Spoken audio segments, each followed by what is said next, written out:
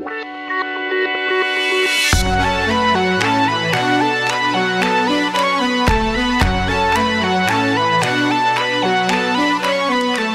to Invasion of Privacy. I'm Kate Wolf, and today I have a very special guest. Francesca Rizzo is with me. I'm actually with her, kind of. I'm in her house. Thanks for coming. So glad to be here. I'm here anyway. Nice to have you here with me.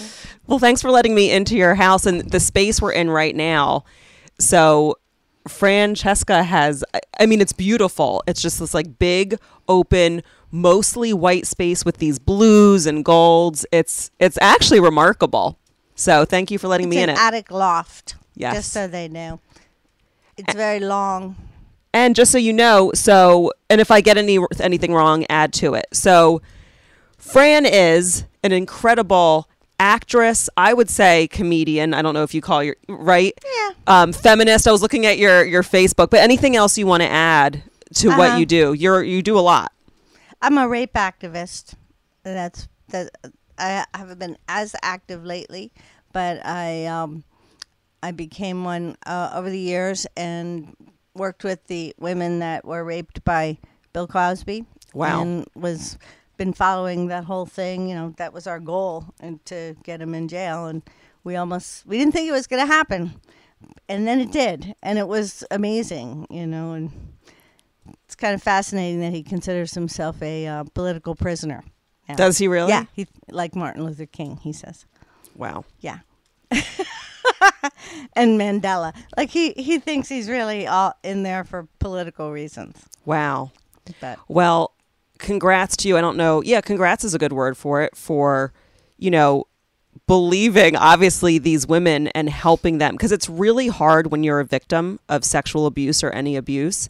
It's really hard to speak up. So many people really did not believe, women and men who were speaking out. Now, recently with the Me Too movement, thank God things are slowly shifting, but I think it's remarkable that even before people were really listening, you were listening and speaking up for probably yourself and others, and that's really, really remarkable. I think what it was is I found out kind of when most of the America found out, when Hannibal Buress's set, became public and went viral. And as soon I was like, Bill Cosby? Because I was a huge fan. I could actually probably do a recitation of all his albums along with them. As I haven't heard them in years, but I played them that much as a kid, and loved them. And I was like, that doesn't make sense. And then I saw it was 13 women that had come forward at that point. And I went, okay.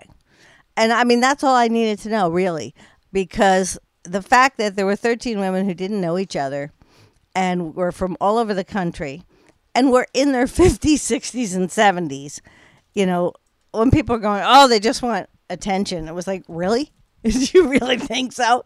At 60, 70 years old, that they're dying to get in the public eye as being raped? So I just thought the odds of it was just basic logic, that the odds of that happening were really, really slim. And then I started to research it myself and found all sorts of stuff on the internet about him. And then, one by one, all these other women started coming forward as well. And I created a Facebook group, a private group called Believe Women. And it was based on something that, of all people, Jay Leno said during this time, where they interviewed him since he was in the comic world and all that. And they said, what's your take on all this? And he said, I just don't understand why people don't believe women. And it was so simple, and it's like true. It's like, you don't believe, and by that point there were like 40 women, and people were still, I don't know, I think they're all lying, It was like, please. Well, the patriarchy is real, and it's shifting and it's changing as we all speak up. And I always say it's not women versus men. It's about allowing truth and sensitivity to come out. And you've been an artist for years and years and years. So sensitivity and trying to get your truth out, whether it's in film or other, I'm sure you have tons of different ways that you channel that energy. But I think those of us who have felt like outcast are finally saying like, no, I can have a voice. I can speak up. So as the patriarchy crumbles / melts, it's going to benefit everyone, even the people who felt powerful, steeped in that awful imbalance. Do you know what I mean? Like, you're not really happy if you're overpowering people, whether you're actually raping people or just trying to keep them silent. Right. That's not a way to live. So It's yeah, just kudos happened. to you for being like always that person. Yeah, I mean, I've always been. I'm not a whistleblower because wasn't happening to me, but, you know, I don't know. My mother was always very, very authentic person. She found it very difficult to lie, you know. So she was pretty out there, pretty frank about things, and I think I picked it up from her. Because and she was a tough cookie, she was really a tough broad, and but when she died young at 70, and everybody that knew her was devastated, and I was so surprised because, I mean, they were, you know, oh my God, I'm gonna miss her so much and all this stuff, and I thought, geez, you know, I remember she had pancreatic cancer, so she decided she wanted to die at home. She knew that she wasn't gonna get out of this alive, and so. I would, you know, hang with her all the time. And one night we were sitting at her kitchen table, and people had been coming to visit from years and years. And she turned to me and she said, you know, if I knew everybody loved me so much, I would have been a hell of a lot nicer to them. But I realized that after she died, that it was that total honesty. Like, they knew she was never bullshitting anybody. Yeah. You know, and so she... you know, and she was funny as hell. So, combination, you know, she should have been a comic, because she had everything going for her. She was a natural storyteller. You know, she could tell.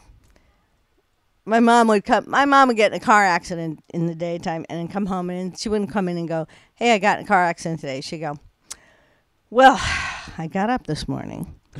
And that's how it would start. And it would always be fascinating. They weren't these long rambling stories. They all built to the big, you know, punchline, and then there was the denouement, you know, afterwards. And she just did it all naturally. Is that where you think you get that from? That natural storyteller? Like, did you kind of get that from her? Yeah, I think so. I mean, for about 25 years, I was one of the, you know, most active voiceover people in New York. And I was constantly being asked, because I did accents and characters and all this kind of stuff, and I was constantly being asked where I studied, and I'd say my mother, you know, because my mother, when she told this story, she would be all the characters, she would do all the accents, she would imitate all the people, you know, and that I never took a voiceover class, and you know, and I was pretty, you know, active in that, so. Yeah, I took a lot of stuff from her unconsciously and then also consciously.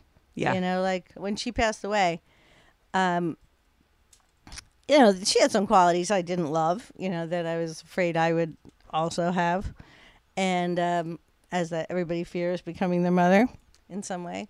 And so I had a therapist at the time who gave me this idea to do this healing kind of exercise after she died, in which I wrote down all her qualities, each on a little separate little piece of paper.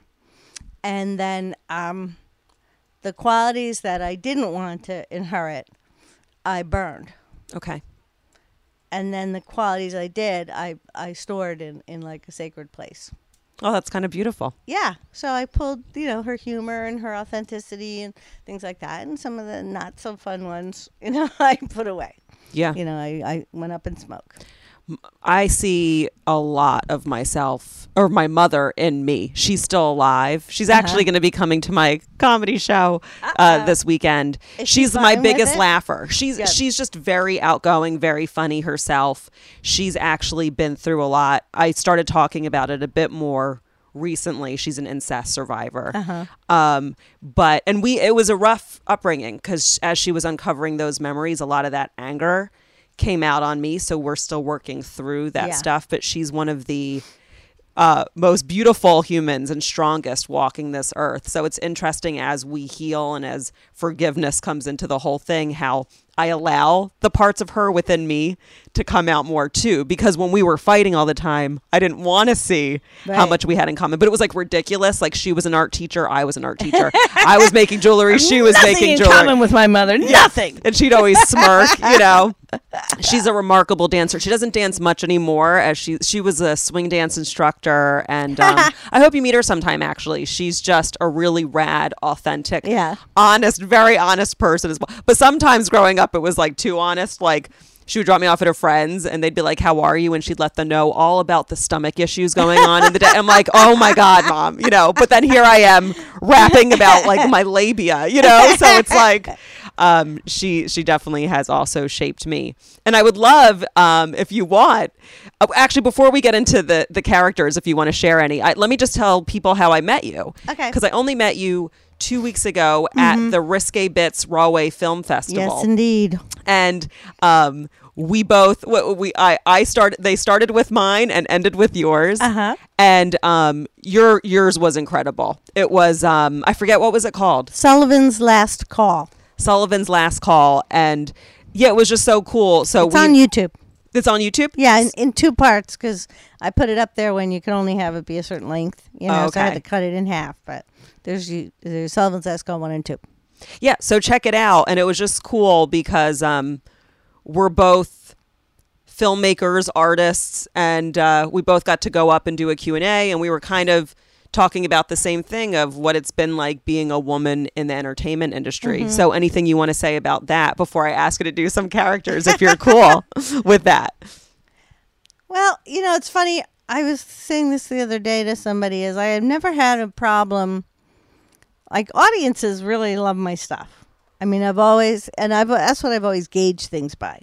And I used to have a little theater company called Perfectly Frank Writers Cabaret Theater. And we would write things, and within a week or two, they'd be up on stage. And I always felt audiences don't lie. If they don't think it's funny, they're just not going to laugh. But, you know, people do. People have agendas.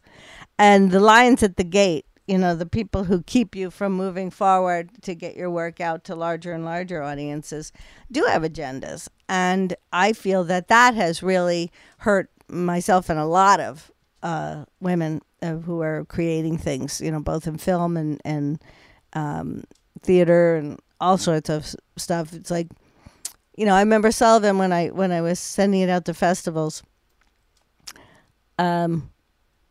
I was encouraged to send it to Sundance, and they rejected it, and I was shocked. And I actually got was contacted by Slam Dance, which takes place at the same time as Sundance in Park City, Utah, and they were like, "Look, if Sundance doesn't take it, we want it." And they said, "We're the Anarchist Film Festival." And I was like, "Okay, I just got to be being that, you know, anarchical, but you know, sure." So I did end up going there, but then I'd run in over the year or two after, I'd run into people that worked with Sundance, and they go, "Did you send this to Sundance? This would be fabulous." I said, "Yes, I did. They rejected it." And they were like, "What?" You know, and when I went to Slam Dance, Sundance was happening simultaneously, and I kept getting asked again and again why my film wasn't in there. And I was like, you know, your guess is as good as mine, you know. And I realized over the years, I mean, I've heard some awful stuff that people have said that were basically, we wouldn't make the you know, I had feature films I was trying to have made, get money for, and they were like, we think this is brilliant, we've been tracking her for years, but we wouldn't make a film about a woman over 40 if it starred Meryl Streep. I'm sorry, it's just our company. And I hope, and I think that that's going to be what's changing, because we all have stories, and they can't fit anymore into this like box of what, you know, a life is supposed to be. So I'm hoping that that's all shifting. Well, and I can't wait to see more of what you're going to be making now and in the future. Well, that's what my play is about. I've been writing this play for like 10 years, and it's called Dames Like Us. And it's, you know, I just... when I write, I have a friend of mine who's a really wonderful writer, Hillary Rollins, and she she always would say to me, Fran, you're so imaginative. Where do you get these ideas? And I go, I don't get them. They're real. Like I've witnessed them, Like I pretty much usually pull from life. I, of course, use my imagination and all sorts of stuff. But really, my ideas come from life. I just like witness stuff. And I want to put it out there. And that's how Dames Like Us came about, is that I was getting really tired of women. I'm 67. See, that's when you know you're getting old, is you can't remember actually how old you are. I was like, was it 66? No, it's 67. And I've been doing this a long time. And, I noticed that the parts that mostly are for women in my age bracket and older, in their 50s too, are like very, very limited. They're grannies. They're, they're the, or the judge.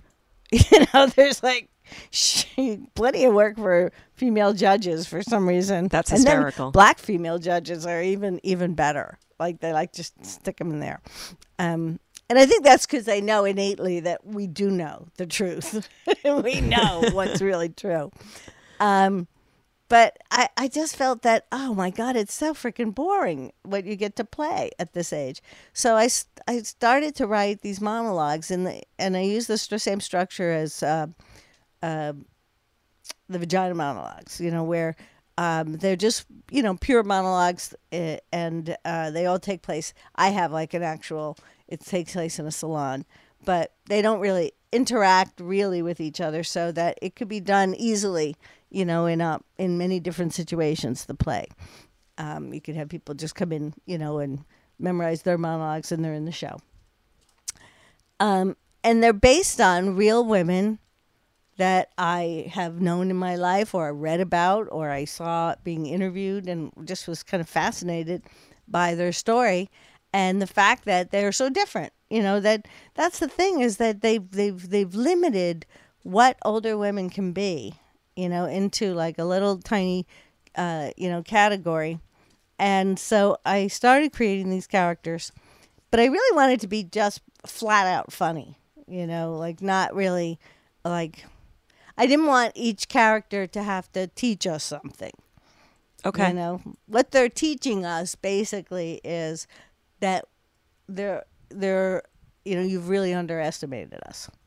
Wow. That's all they're teaching. So the first time I performed it as a solo show, but I also have had like stage readings of it with some other actresses. And the first time I heard them doing the monologues, I got so choked up, because I realized that they do the accumulative effect of that is teaching something, but it's not like a show where oh, this is about getting along with your neighbors, and this is about blah blah blah. None of that. It's really just like, wow, who is she? Getting to know the story of a person, and just revealing, getting enraptured in a sense. Really about peeling away the layers and revealing somebody that you didn't know was there. And I think I usually like to start with the preconceived notion, like what you assume the person is like at the beginning. And then as the monologue continues, we start to find out all these things that, are different. And it's been a real pleasure writing it. And I still write new ones. I just did a new one for it just a couple weeks ago. I wrote a new... And that's part of how... I don't know yet how the structure would work, but... in terms of getting it published, because I like the idea that I have more monologues than play, so you can switch them around. That's cool. And I like that because it encourages people to come back, and bring their friends, and it might be a little different this time because there's 3 different monologues that you didn't see before, Yeah. And it's like always introducing new people. So. And I'm excited. I get to be on a show with you March 15th. Yes. Here in Rahway. It's at Malau, which is like a new, incredible cafe downtown Rahway. So any of you who want to come from the city, it's right across from the train station. Yeah, but you don't even have I'm to very take excited. Transportation. And it's a cafe, and they have rolled ice cream. They have rolled ice cream. They have incredible sandwiches. It's just a really great environment. And you're going to be Sophia there, I believe. I'm going to be Sophia. So describe Sophia and how Sophia came about.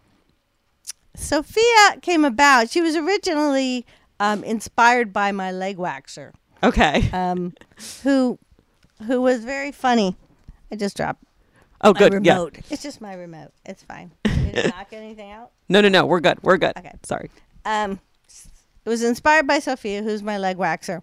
And it all started when I had gone to her a couple of times. She was Argentinian, but when I do Sophia, I do her like as if I just mix a whole bunch of accents together because I don't want to get accused of culture appropriation. So, I had been going to her for a while, and then I had this one leg waxing session with her that was late. I was later in the day, and I was waiting in the room for her, and she came in and she went, "Oh, I forgot." Hey, what? I forgot about you. What do you want? What do you want? Half leg, full leg, bikini. Please don't say Brazilian because it's been a long day. And if I see one more pussy, Are you serious? I swear to God, that's what she said to me. And I laughed so hard. And she looked at me and she saw I got her. And then from that point on, she was just so out there with her stuff. She was so honest. And she, I like women like that, that just say it. And so I wrote down some of the stuff she said about dating. And she was probably around my age then. And she was dating. And she would tell these stories as she was like waxing you, Can I hear some of them if you don't mind? Or you can make it up now, but I would just want to. Well, and I'd love to meet some of your other characters on this too. Well, hers was like, she said, in the beginning I started out telling the truth, she said, and she said, then they all lie. They lie like carpets, every single one of them, she says. She says, I have to say I'm 50 to meet a man 70 because they all want young women. So she, how dirty can I get? You can go as dirty as you want. Oh, okay. Because, she would tell these stories and they were kind of risque and all that. And so I was going to perform it for the first time, a little monologue that I wrote about her. And I thought, I don't know if she's going to be insulted. She had come seen my previous one-woman show. She came all the way to Cape May to see it. So I knew she was a fan, but so I hadn't seen her in a long time, and I went to visit her the night before I was going to perform it, basically to see, am I imagining this? Am I making her a little more, salty than she is? And so I get there, and she didn't want to hear anything I had to say. She didn't give a shit. She was like, come on in. Oh, you got to listen. I'm on doing J-Date now. She was like Jewish and Argentinian. And she said, then the guys, all the time, all they talk about is chemistry, got to have chemistry. And I said, you know what? You will know if we have chemistry because I will put my tit in your mouth, okay? That's how you know. If my tit is not in your mouth, no chemistry. And that was it. I was like, I'm cool. I'm cool. I can do whatever I want. But that's how it began with her stories. But I haven't seen her in years. And I invited her to the show a couple of times. She goes, I'm too busy. She said, send me business. Because she's a leg waxer. So, but since then, people think she's from like Eastern Europe. They think she's from all over the place. And I'm like, yeah, that she's from nowhere, because it's my opinion. It's long ago stopped being really hers, and it's become my alter ego, like one of those little puppets that people have, or those, ventriloquist dummies. Yeah, she's my alter ego. I'm excited to meet her March 15th, because you'll be doing, you'll be right in there in the full thing. Yeah. What other characters do you do that are your favorites? My favorites. Who? I gotta think of them. Well, I do this one, Janie. And man, she's like, an old hippie, and she did a lot of drugs back in the day, but she doesn't do them anymore because, hey, you can't, like when she found out she was with child, she realized I gotta quit all that shit, and so she had this baby, and when the baby was born, she was like, holy shit, look at this. She got little Janie feet. like nature's a trip, man, isn't it? I love it. I love that character too. That's great. I would love to do more character work in general. It's really intimate to enter a character because you really transform in a sense. And when you first do it and you show it to the world, it's wild. It's a whole other experience. I have one that I did. My friend Robin Shaw, you would love her. She's based in the city. She's a stand-up, but she does a lot of character work. I do a girl, Henrietta, and I brought her out when I podcasted with Robin. And there's a kind of freedom. Henrietta, by the way, is like a very nervous, nerdy. Do you know what I mean? Like, I'll do her for a second. We're like, oh my God, I don't have a lot of friends, so I can't believe I'm here. You know, I'm having a little bit of a panic attack, but this is great. This is great. So that's like, you know, but getting to enter that, there's so much fun in characters. And I feel like when we're young kids, we have the freedom, you know, whether you're playing with your Barbies or, you know, we feel more free to have fun with characters. And then a lot of people close up from playing in general. And what I love about you is like, you are defying what it means to be an adult and a woman and just being like, I'm going to have fun. I'm an artist. You're not going to tell me what to do. You're not going to tell me what roles I'm supposed to play. And I think, you know, character work is just so great for anyone, even if it's just like playing with your kids.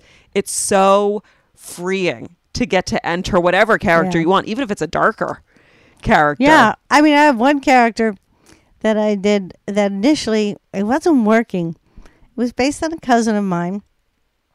And sometimes it's just something they told me, like a phrase that they told me. And now I have to create a whole character around it. And it's not always now going to be them because I'll pull in things from other women that I've seen. So in her case, this was many, many years ago, but she was engaged to this guy who was a hunter, right? And she says to me, so he took me on a safari with him.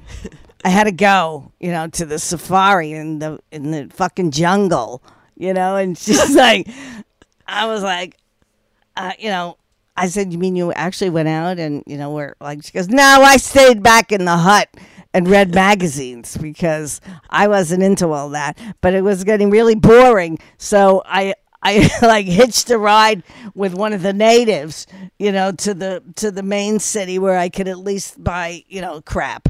And, you know, and I was like, what did you get? You know, like she said, oh, you know, arty shit, you know. And she said, I threw it out at the airport. I wasn't going to bring that crap home with me. I just thought that was so fucking funny.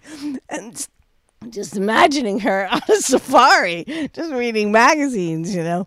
So that was like the beginning of it. But then I had to like, who is this woman? You know, what is her life? And, you know, he's a wealthy guy. She married him. He's a wealthy guy. She raised his family for him. And, you know, and she's very, you know, used to having the finer things and stuff. And so I kind of established the character that way in the beginning. And you kind of make a decision about her, you know, like that, you know, because she's like, does anybody know where I could get some pots? You know, like, you know, not Williams Sonoma, not Williams Sonoma, I want good pots. You know, that's so funny. Williams Sonoma to me, they are the good pots. I know. Yeah. I know. That's mine too. And so, the way I set up, by the way that the play is set up is the people, you know, when you're in a salon, and this used to happen in this place where I get my legs waxed, is there are all these little cubicles, and not always do they go up to the ceiling, you know, so you can actually hear everything. So people would talk to each other and never see each other, ever, never have met each other, but intimate conversations, you know. It was like, you know, I'm having a little trouble with my best friend, blah, blah, blah, and somebody yells out, well, that's because you give too much. It's like, not really, because she gives too, you know, and you're having this conversation, these disembodied voices. So that's how I do the monologues, where they're basically talking to all the people in the salon. Oh, that's so cool. But it's within their own monologue. No one ever really talks back. They imagine they do. They answer imaginary questions and stuff like that. So, that's wild. That's fun. So I created this character, and then I started to just pull in things from other women that I knew that I've never been married, but who have been married and had kids and all this. And I started thinking about it, because people look at women like that who have grown up in privilege and are used to spending a lot of money on stuff. But and they think, wow, she got really lucky. She stepped in it. She's got this guy. And so I have her address it. She goes, yeah, I know, it sounds blah, blah, blah. But, he's lucky he found me. He'd be living in a room, I gave him family. I gave him a beautiful home, beautiful children. I gave him this. I gave him that, And I really think that by the end of it, you start to see that that what women do in their worlds, in their lives with people, are really undervalued, and so I think by the end of it, you like her. I mean, she's definitely one of the characters that's a little more, I have like one character that's probably. What's the word? Not autistic, but like autistic light. Okay. What is that? There's a word for it. I don't know. There's this. It's called with an A, I think. Or anyway, she just has a problem with people. Okay. She just social skills. Social skills, or but she's fine online. Okay. And she is very sexual.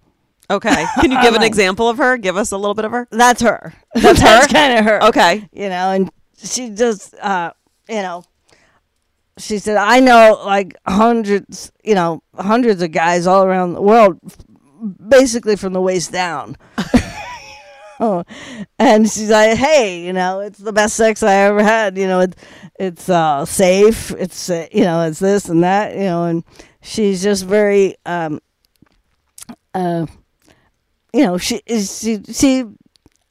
she does the argument for online sex because she feels she's helped a lot of guys, who otherwise would have gone out and gotten like some strange woman and gotten a disease, because they're mostly married. These guys are mostly married.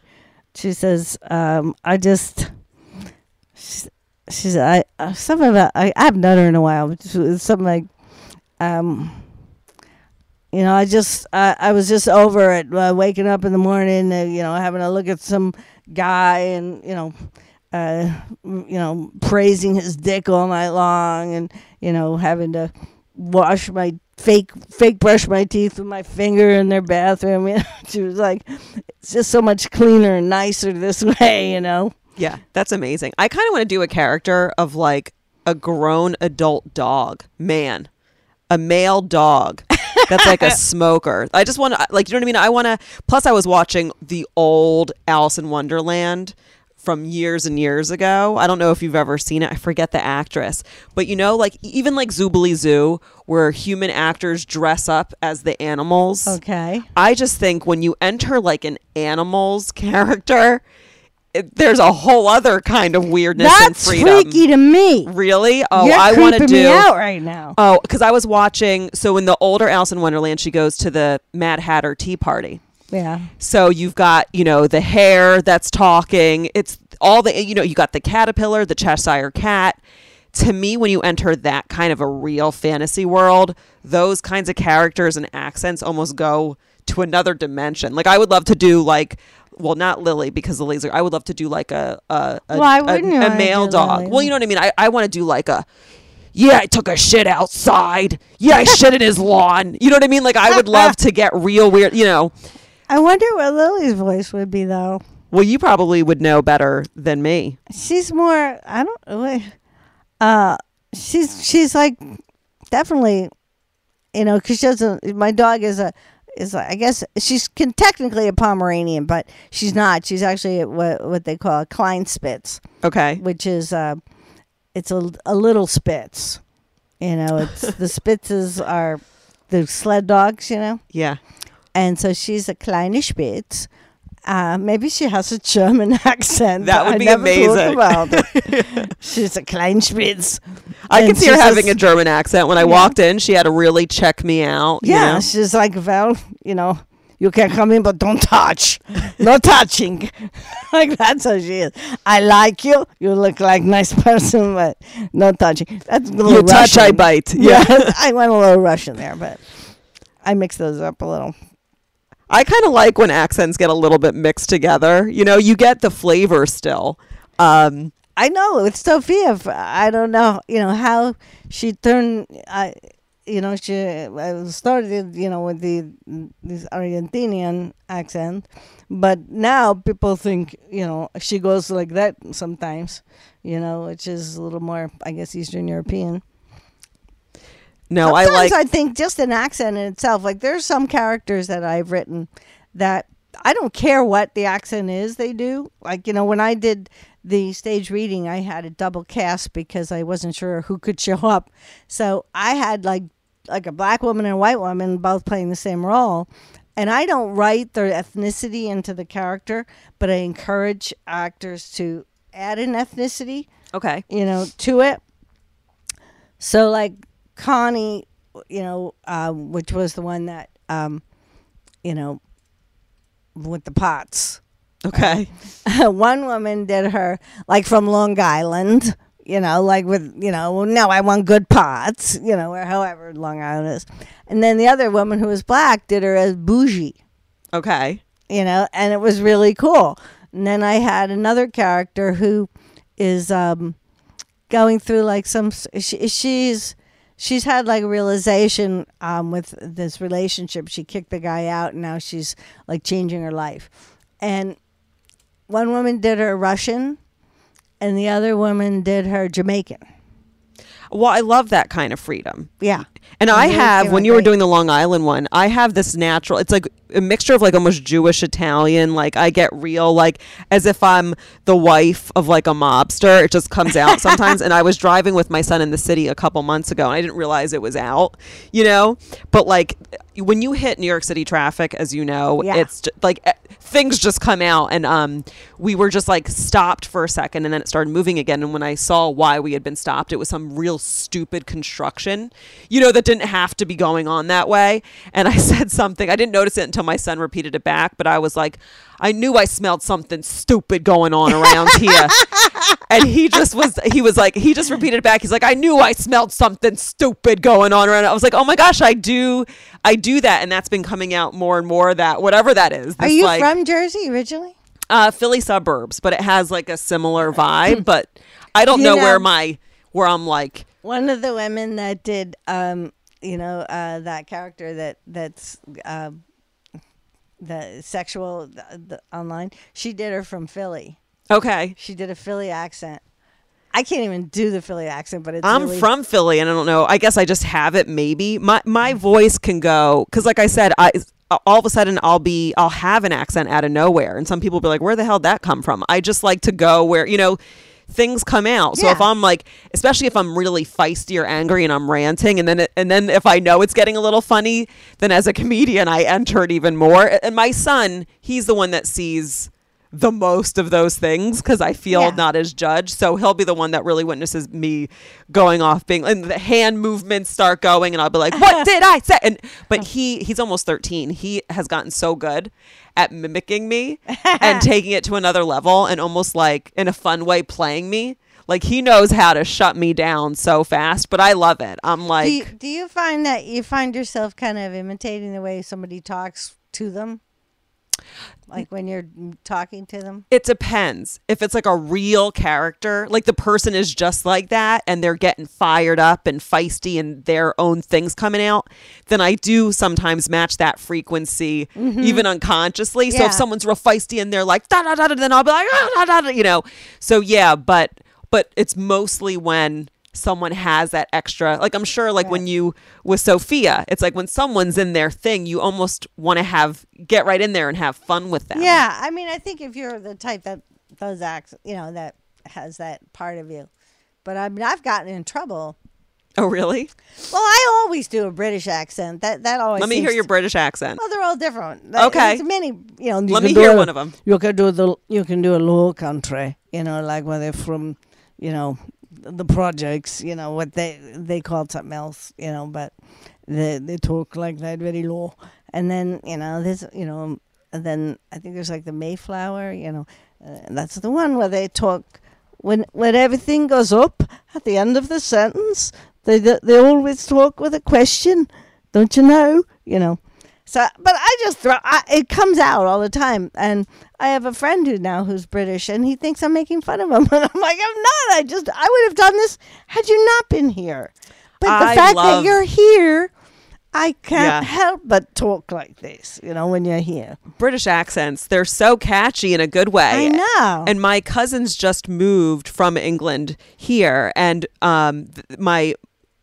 they're not it's my cousins, but then her kids, which are they're still like cousins to me, or almost like nieces and nephews, but they were raised there, so they still have them. And definitely when I'm talking with them, I want to be like, that's bloody, they don't even talk like that. They'll be like, what are you doing? I'm like, that's bloody hell. They're like, hey, but it's funny when I'm with them, my male cousin, who's my cousin Sarah's brother, he's a minister, and whenever I'm around him for whatever reason, I get real Southern Baptist. Like, it's just funny because I love that my cousin's a minister and here I am like this out there comedian, because to me it's just funny because I'm like, they're not against a lot of my beliefs, but I know I'm sure they're like, what the hell's Kate up to now?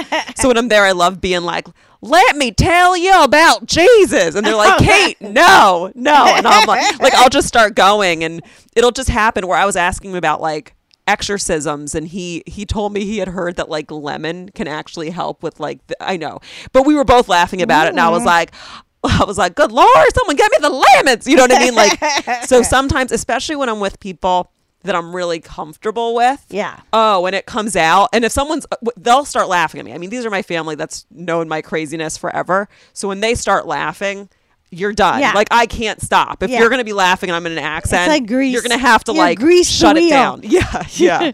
I'm like, you like me? Do you like me? So I got in trouble once where a friend of mine's boyfriend, she said, well, he really doesn't like you that much. And I was like, what? And she said, well, he says you always make fun of him. And I was like, what? I never make fun of him. She said, you imitate the way he talked. And I was like, what does he talk? How does he talk? And he was like, this was a long time ago, but he was like a beatnik. Like not so much like the character that I did, was like the old hippie. He was like, hey man, let's do, and and I guess I would just talk like that back, because it was cool. I mean, it was like an interesting accent, and I didn't even know I was doing it. I just like mirrored him, I guess. And I was like, well, it's not with judgment, I love, I mirror often unconsciously.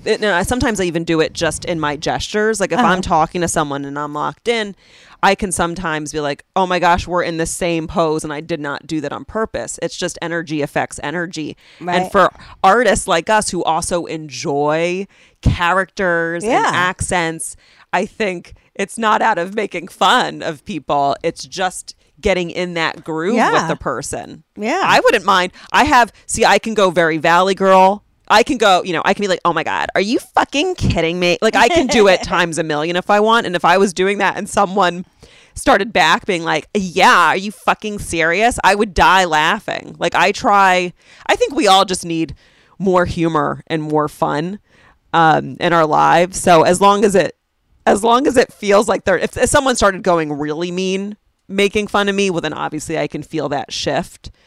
But I don't know. I feel like everyone should be playing around with accents, but we're in you kind of mentioned this earlier. It's definitely also tense with cultural appropriation going on. I mean, it's been going on for a while. I understand what that's about, because that takes away everything from the writer. That means you can't write about anything that's not been your life. It forces everybody to be like memoirists. Memoirists? I know what you're saying. I feel like everything's a quality, so you have to feel into it. But I feel like you should be allowed to celebrate cultures and differences. Yeah, and to interpret and to view them. Now, obviously, if you're making fun of a race, but I feel like you can feel when it's done out of hate.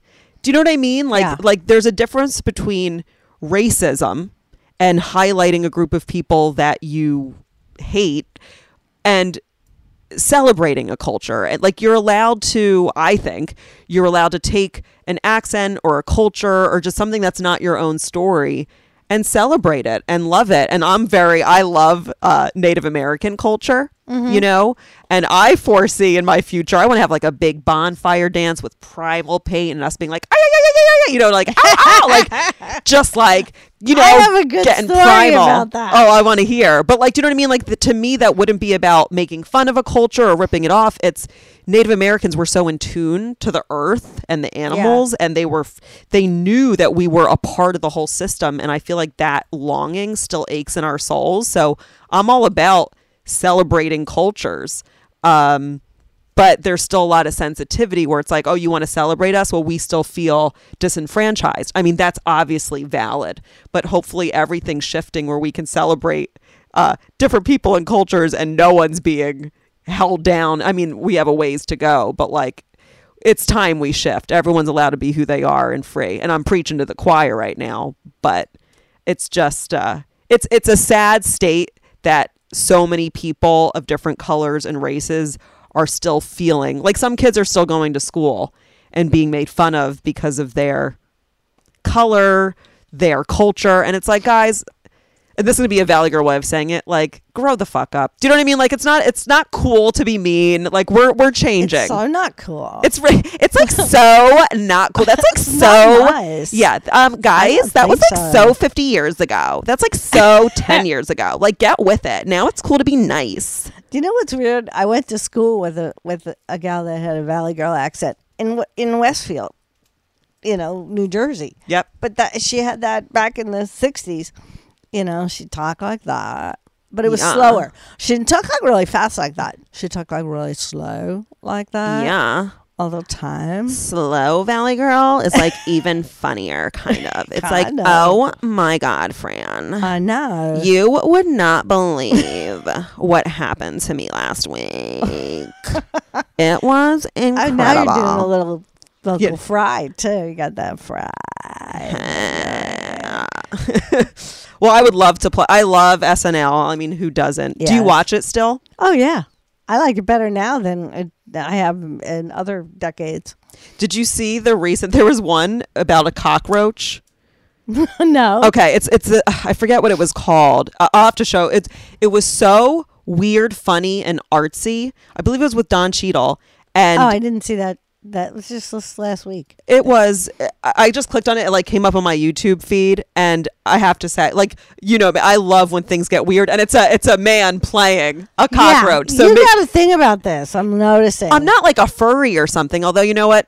I'll fuck in a costume. What do you want from me? But like, but no, it's that artsy thing. And I think animals and their characters, like we're animals. So I think when you get in that weird way and it's artistic, it's just like, it's a certain kind of human who can put on an animal suit or costume and own it. Like, I'm like, okay, you're a weird artist. Like, it just it gets some and I used to be an art teacher for 8 years, so I really love when people push it and go outside the box. Like, it takes a lot to freak me out. The only thing that freaks me out is something like really dark and gory.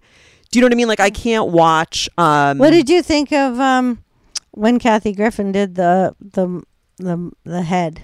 That's a great, thanks for bringing that up, actually. I don't think I've ever talked about that. I don't think, which is surprising. That was too far for me. Me too. Yeah. I don't like Trump, obviously. Me too. But that, I couldn't, and I still don't like that she's completely defending it. I like Kathy. I wish she could at least admit, like, yeah, I'm sorry, that I get why that pushed people's buttons. She's still just like, I didn't like it. I know, it's like weird. She's gone like full circle with this. You know, she was in a lot of grief because she got attacked so quickly, and then she, you know, apologized, and then now she's come back with a vengeance and like, fuck them all and blah blah blah. But I remember seeing it and went, oh, I said, that's so, I just thought of Daniel Pearl's parents and, all the people who have had, their loved ones beheaded. It was like that. It's so barbaric. It's so disgusting. And like to make fun of it was just, it had nothing to do with Trump. I didn't give a shit that it was Trump said. But I said, oh, she's going to get in big trouble because, that's not the president's head. It's like not a good idea. That kind of gore. And it was and it was like, even though it was done simply, what was it, a mask that they just dipped in ketchup or something? I think so. But it just was so disgusting. It had, That's what I mean. And look, I'm not saying she shouldn't have done it, meaning like everyone has the right as an artist, kind of. I mean, she got in big time trouble. Yeah. But like you can express, American Horror Story, I think is a good example. It's artistic. I can't really watch those. It pushes it. I'll have nightmares. The first episode about a third in. Cool. Sorry, I'm just looking at. Normally I can see the time. I have no idea. Oh yeah, we're good. We're good. Wow, it's funny because I used to be able to watch, and I never liked horror movies so much. Although the horror movies when I was growing up were like, The Crawling Eye, like they were like not horrible. When did The Shining come out? I don't know, but that one wasn't even that. I watched that a couple of times. I appreciate that one. That was, I think, the game changer happened when I was in college, so it had to be like in 70, 71, was Night of the Living Dead. Okay. And that was because that's the first time that broke a lot of taboos. Okay. You have to understand, before that, it was like Vincent Price being scary, and it was like a gay guy being scary. Like Vincent Price always seemed to me to be like very gay. And it was like very, kind of like not even spooky, But suddenly, and I remember I went with a bunch of girls from college and in my Pinto. And it was at the drive-in. And so we went to watch it, and it was so disgusting because first of all, we never saw people eating people. We never had that on screen. And then they bring in a little girl eating her mother. Oh, my God. It was like things that This is Night of the Living Dead? Yeah, the original, I don't know if I've ever even seen the original Night of the Living Dead. Okay. Had people eating people on camera, eating an arm. It's a zombie movie? Like yeah, it's Night of the Living Dead. You never heard? No, I've heard of it. 9 million movies, TV shows now about it. I might have seen it years and years and years ago. I mean, now I have seen The Walking Dead. Yeah. I've seen... Well, it's the forerunner of World War Z, all those things. It's the first time it was ever shown on screen. Oh, interesting. They would never even show somebody. They might have maybe in a movie off camera, you'd hear somebody chomping, somebody going, oh, no, she's eating an arm. But they showed it for the first time. They showed it. And it was like, what? And we were so scared when the movie was over that none of us would put the speaker back. You have it like hung in the car, and we were like, we got to get at it. We were the last car in the parking lot. We couldn't leave. We were so scared. There was like 4 of us, and we finally pushed it out, and then rolled the car window up as fast as we could, and went home to the dorm. Then we get out of the dorm, and we're walking to the to our actual dorm building, and everyone that was around us was walking too, and they looked very zombie-like, because they were walking slowly. And we got ourselves so scared that by the time we got to the actual door of the dorm, we were crawling over each other. That's when you really see, who your friends are, because it was just like, get the fuck out of my way! We thought we were being attacked. So the next time they were made fun of by the guys that we knew. So they went to see it, and we also went. And when it got to the scary part, we surrounded their car. That's hysterical. And slowly started walking towards them like zombies. And they had like the van, backwards, like where they were sitting in the van, and they all started screaming, and it was really fun. That's awesome. I just love hearing almost like the start of that, because it's very gory to watch those things, and we've become in a sense desensitized. Yeah, it was literally, we never saw that on screen ever. It's intense. Yeah, it's a lot of blood. It's intense to watch people eat each other. And then when was Alfred Hitchcock stuff? Like, at what point was all that? That was but it wasn't the same kind of thing. His stuff wasn't gory. His stuff was psychological thriller. Yeah, it was suspenseful and psychological thriller and like a little creepy. Okay. But, he didn't really show the gore so much. Got it. You know, this Stephen was King realistic. stuff. This was realistic. It was more the filmmaking aspect of it than the story itself. Okay. You know. Yeah. Although, you know, it's funny, they're bringing back The Haunting of Hill House. Like, that's a series now. And that was a movie I remember seeing a long time ago that scared the fuck out of me. And they didn't show anything, you know, but it really was scary. Did you ever see The Ring? Yeah, the girl coming up out of and they don't show The Ring and then Blair Witch Project. There's both of those messed me up. There's pranks that I watch on YouTube where there's this girl that they put that big wig on, and she in the elevator and stuff. Oh, that's so funny. I would die if someone did that to me, because Shane will scare me. Shane will hide somewhere and I'll go and I always I react big. It's just who I am. Yeah, but me too. if I was in an elevator and the Ring girl showed up, you better pray for that actress, because you're going to trigger this post-traumatic stress. Like, you don't do that to someone who's been through shit, because I might headbutt her and like kill her. Do you know what I mean? I would be like, because when you put someone in that kind of like survival mode, like I like the big spider that they put it on the dog. That would. Well, I'll tell you what, one time, and then we have to wrap up. One time I was leaving New York City. It was around Halloween time, and I didn't realize I was by one of those haunted houses, and outside they had a zombie guy walking the sidewalk, but I didn't know. So I'm like in the traffic trying to get out through the Holland, and I look and I see this zombie. And I was just like, oh my God, it's happening. The apocalypse is here. Like, I was like, I believe that. And I didn't I just kind of like locked all my things, and I was just like, oh my God. Because he wasn't like running. And then I looked and I was like, oh, it's a haunted house. I was like, but for a second I was like, holy shit. Like, the virus has landed. Oh my God. I was in a haunted house once down the shore, on the boardwalk. And, I remember, that it was one where you walk through. It wasn't like, you're in a cart or something. And suddenly this thing was in front of me with like, with the hair all over it. I'm screaming. And it turned out it was it was a woman with beach head, like a beach hair. She was in front of me. That's all. And I turned the corner and saw this hair, and I just started screaming. And then she started screaming, and we were both screaming at her hair. That's amazing. I mean, it was like blonde hair that was like my cousins told a quick story about they were looking around there. It was in Connecticut at different houses in the area.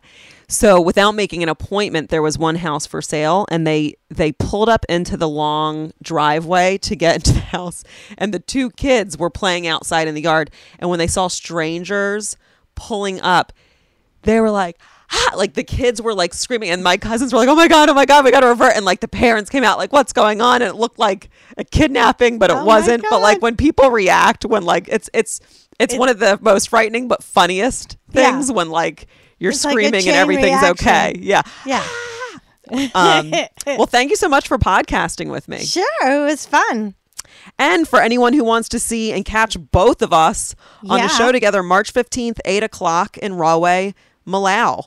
Like I said, it's right across from the train station. Malau. Am I saying that wrong? It sounds like you're being a cat. You should like go to Malau, guys. Okay. Yeah.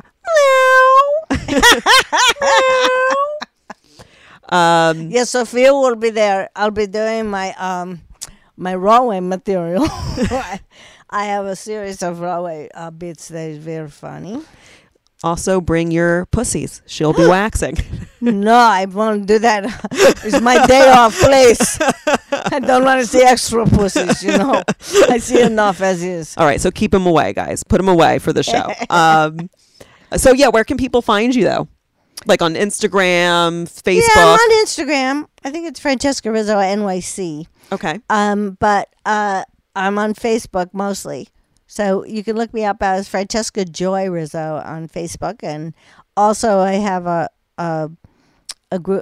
page called Great Dames Media, which is little by little going to become, a brand for women. Hell yeah. And I've been doing a really cool thing. I don't know if you noticed my Transformation Tuesdays. Yes. I have a lot of wigs, and every Tuesday I put on a different wig and create a kind of a character, but then I throw it out to my friends to describe who she is, like come up with a persona for her. And it's been really great. I mean, people write really amazing things, and it's been fun for me because I do love transformation, and I'm really all about that. So check it all out. Awesome. And for me, like I said, March 15th in Rahway, April 7th, Comedy Seance in the City, New York Comedy Club, 4th Street location with Jess Grippo and Allison Charles. You can get tickets on New York Comedy Club's website, promo seance, and get a healing from me or a tarot card reading, kwolf, 2 Fs, 27@gmail.com. I believe the next Miss Wolf's art class, which I do out of my home in Island, New Jersey, is going to be March 23rd. I will be creating an Eventbrite. Probably by the time this is out, there will be something up. But yeah.